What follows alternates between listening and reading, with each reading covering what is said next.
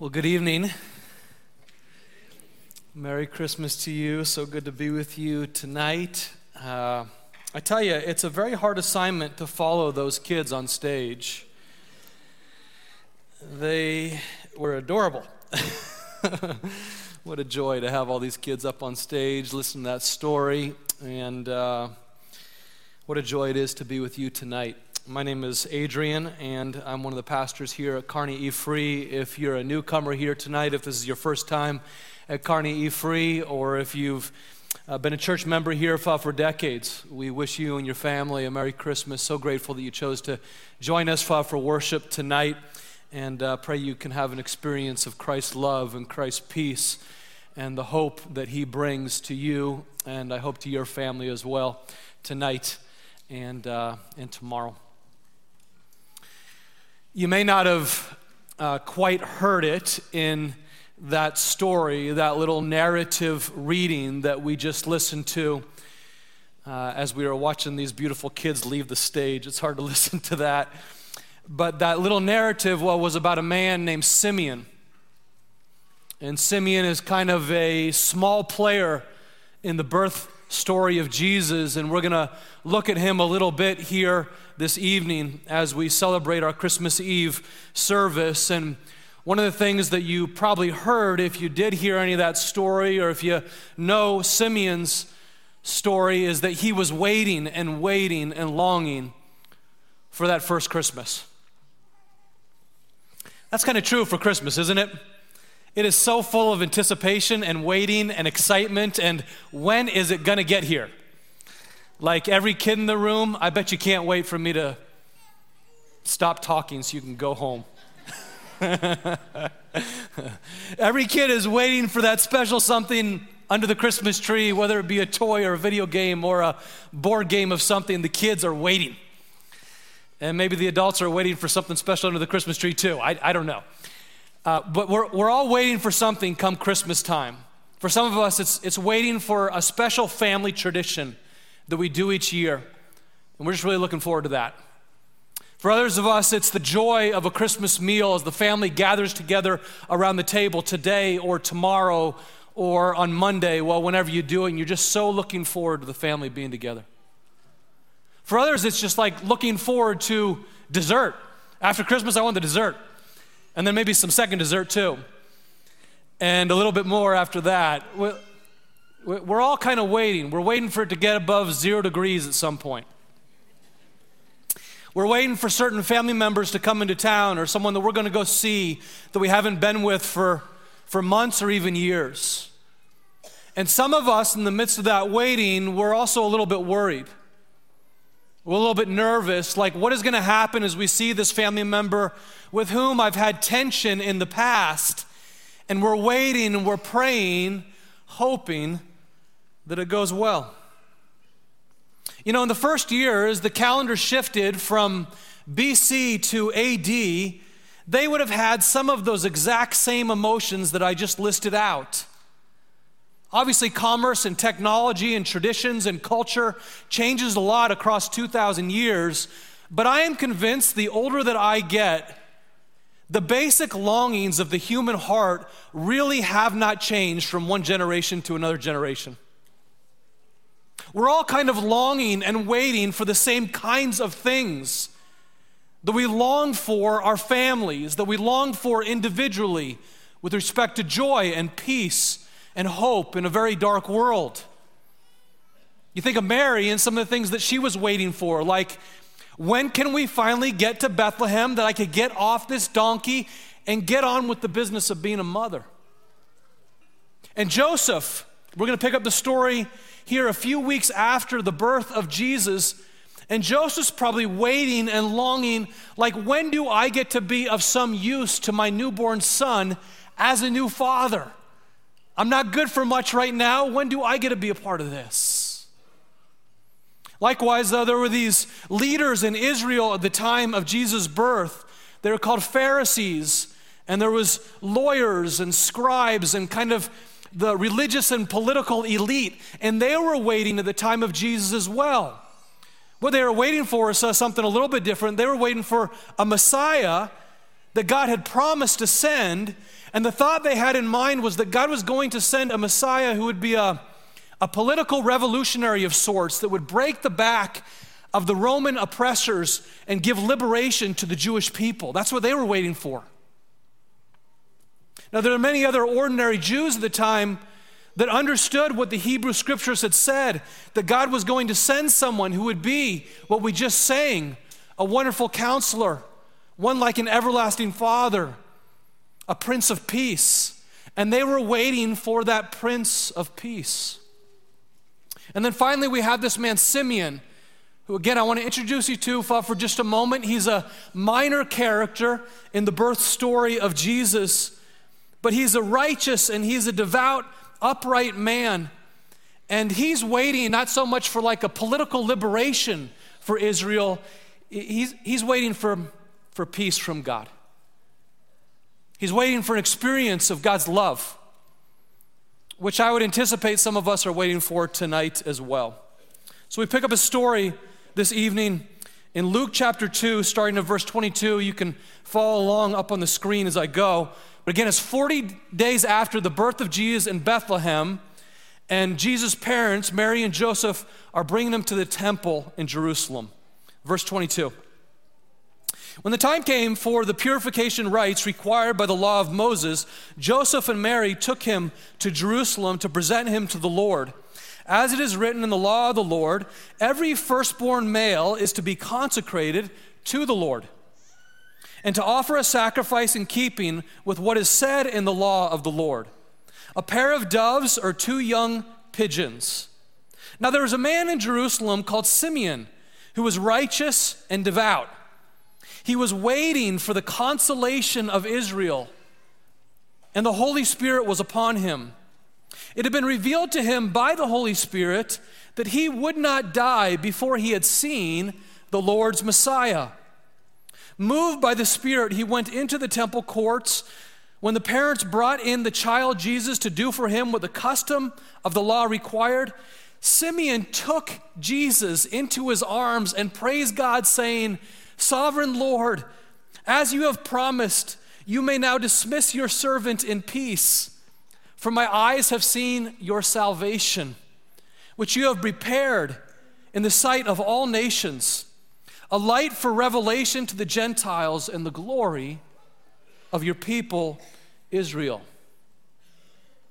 Now, the Old Testament law, the Hebrew Scriptures required that a young couple, a Hebrew couple, on the birth of their newborn son would make a voyage down to the temple in Jerusalem to offer a sacrifice of thanksgiving to God, that God had given them this gift of a newborn son, and they would make a small sacrifice to God to say, "Thank you, God, for your great provision." And so that's precisely what Mary and Joseph are doing here. The customary practice of the day was, upon your firstborn son, you would go to the temple and you would give a lamb as a thanksgiving to God who had given you this son. But the Bible always gives provision for those who are less well off financially, which was true of Mary and Joseph. So they don't have a lamb by their side. They have 2 pigeons, or perhaps 2 turtle doves. And the law said if that's all they could afford, that's what they could bring. And so as they approach the temple, you have to imagine the scene here.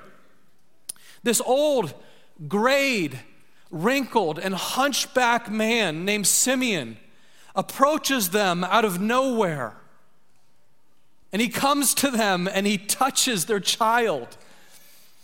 You got to imagine what Mary and Joseph are thinking about in this moment.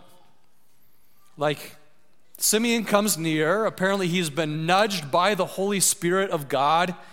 Maybe you've had experience of like God leading you to go encourage someone, or leading you to go give a whisper to someone that ministered to someone else's soul. Apparently that's what Simeon has had. And so he goes to this new young family and he grasps the baby and lifts it toward heaven. And he says, "Oh, I've now seen the Savior of the world. I can depart in peace."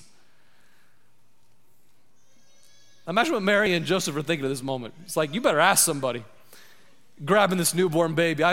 Maybe Joseph looks over to his hip and sees that his knife is there. He grabs his knife and says, am I going to have to do battle with this guy? But again, Simeon holds the baby in his hands. He lifts the baby to heaven, and he says, my eyes have now seen your salvation. Salvation for all the nations. The light of God's glory to the Gentiles and the glory for God's people, Israel. All of that in this little package. Man, you do something like that today, yeah, you're getting sued, right? But this is what Simeon does. His joy is just uncontainable because he saw this newborn baby who he's been led to believe is the Savior of the world. Perhaps he saw that star over Bethlehem some 40 days ago. And after seeing that star and hearing about this miraculous birth story, he goes to the temple and he waits for these 40 long days to see the baby who would be the Savior of the world. And when he does, God, your servant can now depart in peace. Friends, isn't it true that people the world over are waiting for peace? Like more than anything that we're looking for under the Christmas tree, what we long for the most is peace horizontally, peace with God, and a sense of inner peace in ourselves. We long for an experience of God's forgiveness, a knowledge of God's love, a belief that God is for us, that could afford us inner peace. And this is precisely what Christmas is really all about. Like in the 2 chapters of the historian Luke's narrative about the birth story of Jesus, no less than 3 times you see this promise that God is going to send one who would bring peace to all those who would trust in him. It's like a main theme to the Christmas story. Prior to the birth of Jesus, for example, in Luke chapter 1, verse 79, it says this, he will shine on those living in darkness and in the shadow of death to guide our feet into the path of peace. That Jesus would come and he would guide our feet into the path of peace. Or think about the most famous verse in the Christmas story. It's Luke 2:14, where the angels encounter the newborn Jesus, and upon his birth, what do they sing together?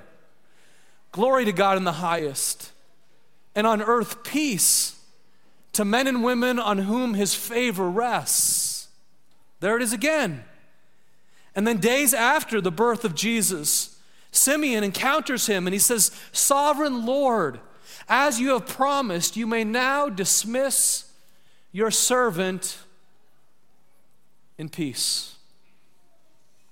It turns out that peace is not so much like a whisper from the manger. It's more of a megaphone shout from the manger. It's the center of the story that God is desiring for us to be at peace with him and to be at peace well within ourselves. And yet the simple truth is, what I find on a day-to-day basis is that most people find peace to be incredibly elusive. How about you? We talk about it at Christmas, but we find it incredibly elusive and difficult to grasp. Why is that? I think perhaps it's because we look to people and to possessions and to status and all kinds of other things to fill a void in our hearts that they were never meant to be able to fill. I love the way St. Augustine put it, one of the early church fathers, way back in the 3rd century. He said it this way, God has made us for himself, and yet our hearts are restless until we find our rest in him. Here's what that means. Like, we can look for everything under the sun to fill our hearts with a sense of peace, but we will always be restless until our hearts are filled with the peace that God himself provides through Jesus Christ our Lord. So we look to him here this Christmas, well, once again, for our peace. Now, I get that death is kind of a strange subject for Christmas Eve. It's pretty low holiday entertainment value. But Simeon teaches us something that's so vital here that I hope you can hold on to from this passage. He knows that he can face death because he's encountered the one who ultimately will overcome death.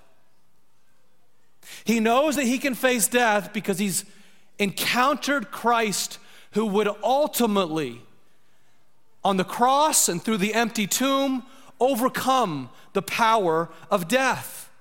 And so one of the central themes of Christmas in our mind should be this: peace with God brings peace in death. My friends, I believe this with all my heart. Peace with God actually brings us peace when we come to the end of our days, whenever they may be. Peace with God brings us peace in death. There's just a sweet assurance that I've seen in old saints again and again in knowing that when their time comes, we can be at ease because we know the Prince of Peace. I just pray for you that in the midst of all the presents and the warm holiday drinks and all the shebang that is Christmas, your heart could be settled a bit at some point tonight or tomorrow to remember that Jesus came to be the Savior of the world. And as he came to be the Savior of the world, that includes you by name, to bring you peace with God, which ultimately affords us peace in the face of any trial or even peace at the prospect of our own death. And at least in my experience, what I've personally noticed, both for me and for many, many other people that I've worked with over the years, is to the extent that I know Jesus' peace personally, to the extent that I'm filled with that, to the extent that I'm right with God, to that extent I'm able to extend peace horizontally. How about you? It's as we're filled with God's peace that we are those who are able to give it to other people as well. And this is what's offered to us also at this beautiful Christmas season. I don't know about you, but I find that our society is anything but tranquil these days. And so we got to understand that these words that were given in the first century were applicable back then, but they're no less applicable here to us in the 21st century. And back in the first century, Jews and Greeks and Romans, they lived like this. There was as much peace between them as there is between Democrats and Republicans in Congress in the 21st century. It was basically non-existent.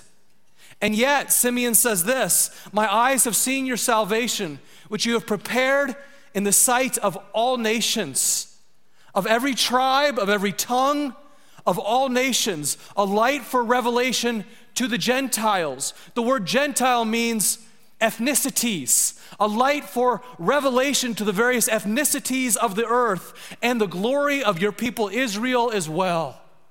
Oh, this makes me dream on this Christmas Eve that if our God is able to reconcile Jew and Greek across all of their worldview differences, across their political differences, across their ethnic differences, and bring them together through Jesus Christ, if God is able to bring sinful me into a relationship with holy God, if God is able to give us peace even at the prospect of death or illness or whatever else we may face, would it not be possible for this God to assure peace between us and family members with whom we have tension even tonight? Would that be possible? Friends, he came for peace. He came to make us into peacemakers. Several years ago, I was listening to a local radio call-in show. And a man called this local radio show and asked this local radio host, I'm not sure if he didn't have a counselor or a pastor or what, but he calls the radio show and he says, all right, here's my situation. My brother and I haven't been talking for years. And I'm very angry at him. He's angry at me. He did me wrong years ago, and I did him wrong in return. And so we haven't talked now for years, and the craziest thing happened. Last week, his wife called and invited me over for Christmas dinner. And so he stops and he asks the radio show host, what should I do? And the radio show host, well, without missing a beat, he pauses and he says, these simple words. Have you considered saying to your brother, I'm sorry? Oh, no, I couldn't do that. That'd be too difficult. It is difficult. But you know, the Holy Spirit, whom God gives to us when we trust in Christ, gives us courage. What it mostly is courage. To say these two words, I'm sorry. And then courage to say the three words that follow it.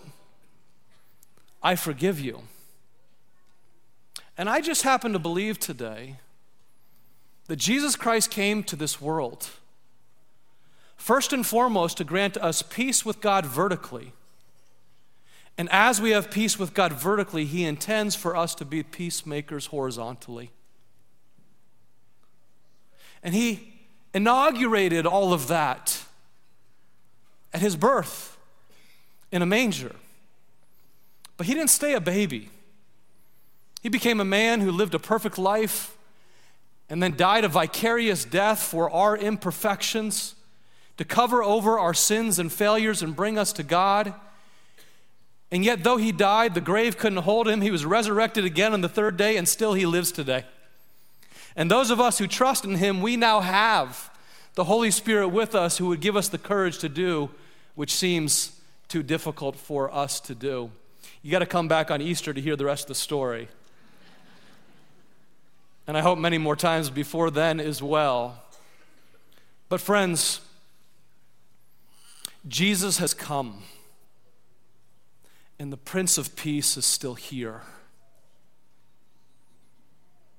And it might culminate on Easter, but it begins tonight as we encounter afresh the glory of God, the babe in a manger who has come for the salvation of the world. Would you pray with me?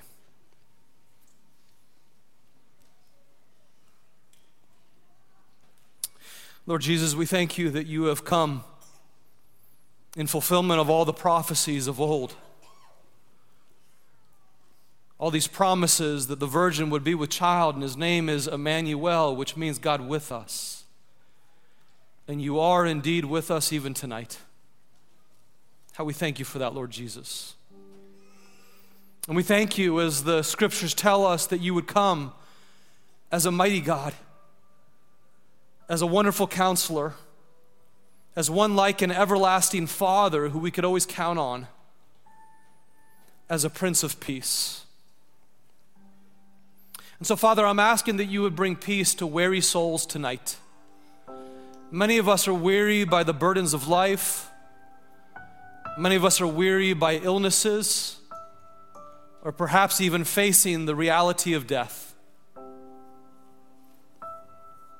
Some of us tonight are weary because we have broken relationships that we wish were right. And Lord Jesus, we give You thanks that You have something to say about all of that. And so, Father, we just release ourselves to You right now. And we ask that You would have Your way in us. We ask that You would have Your way in our families. We pray that tonight and tomorrow we would experience a bit more of Your peace. All of this we pray in the mighty name of Jesus Christ, our Lord. And God's people say, amen.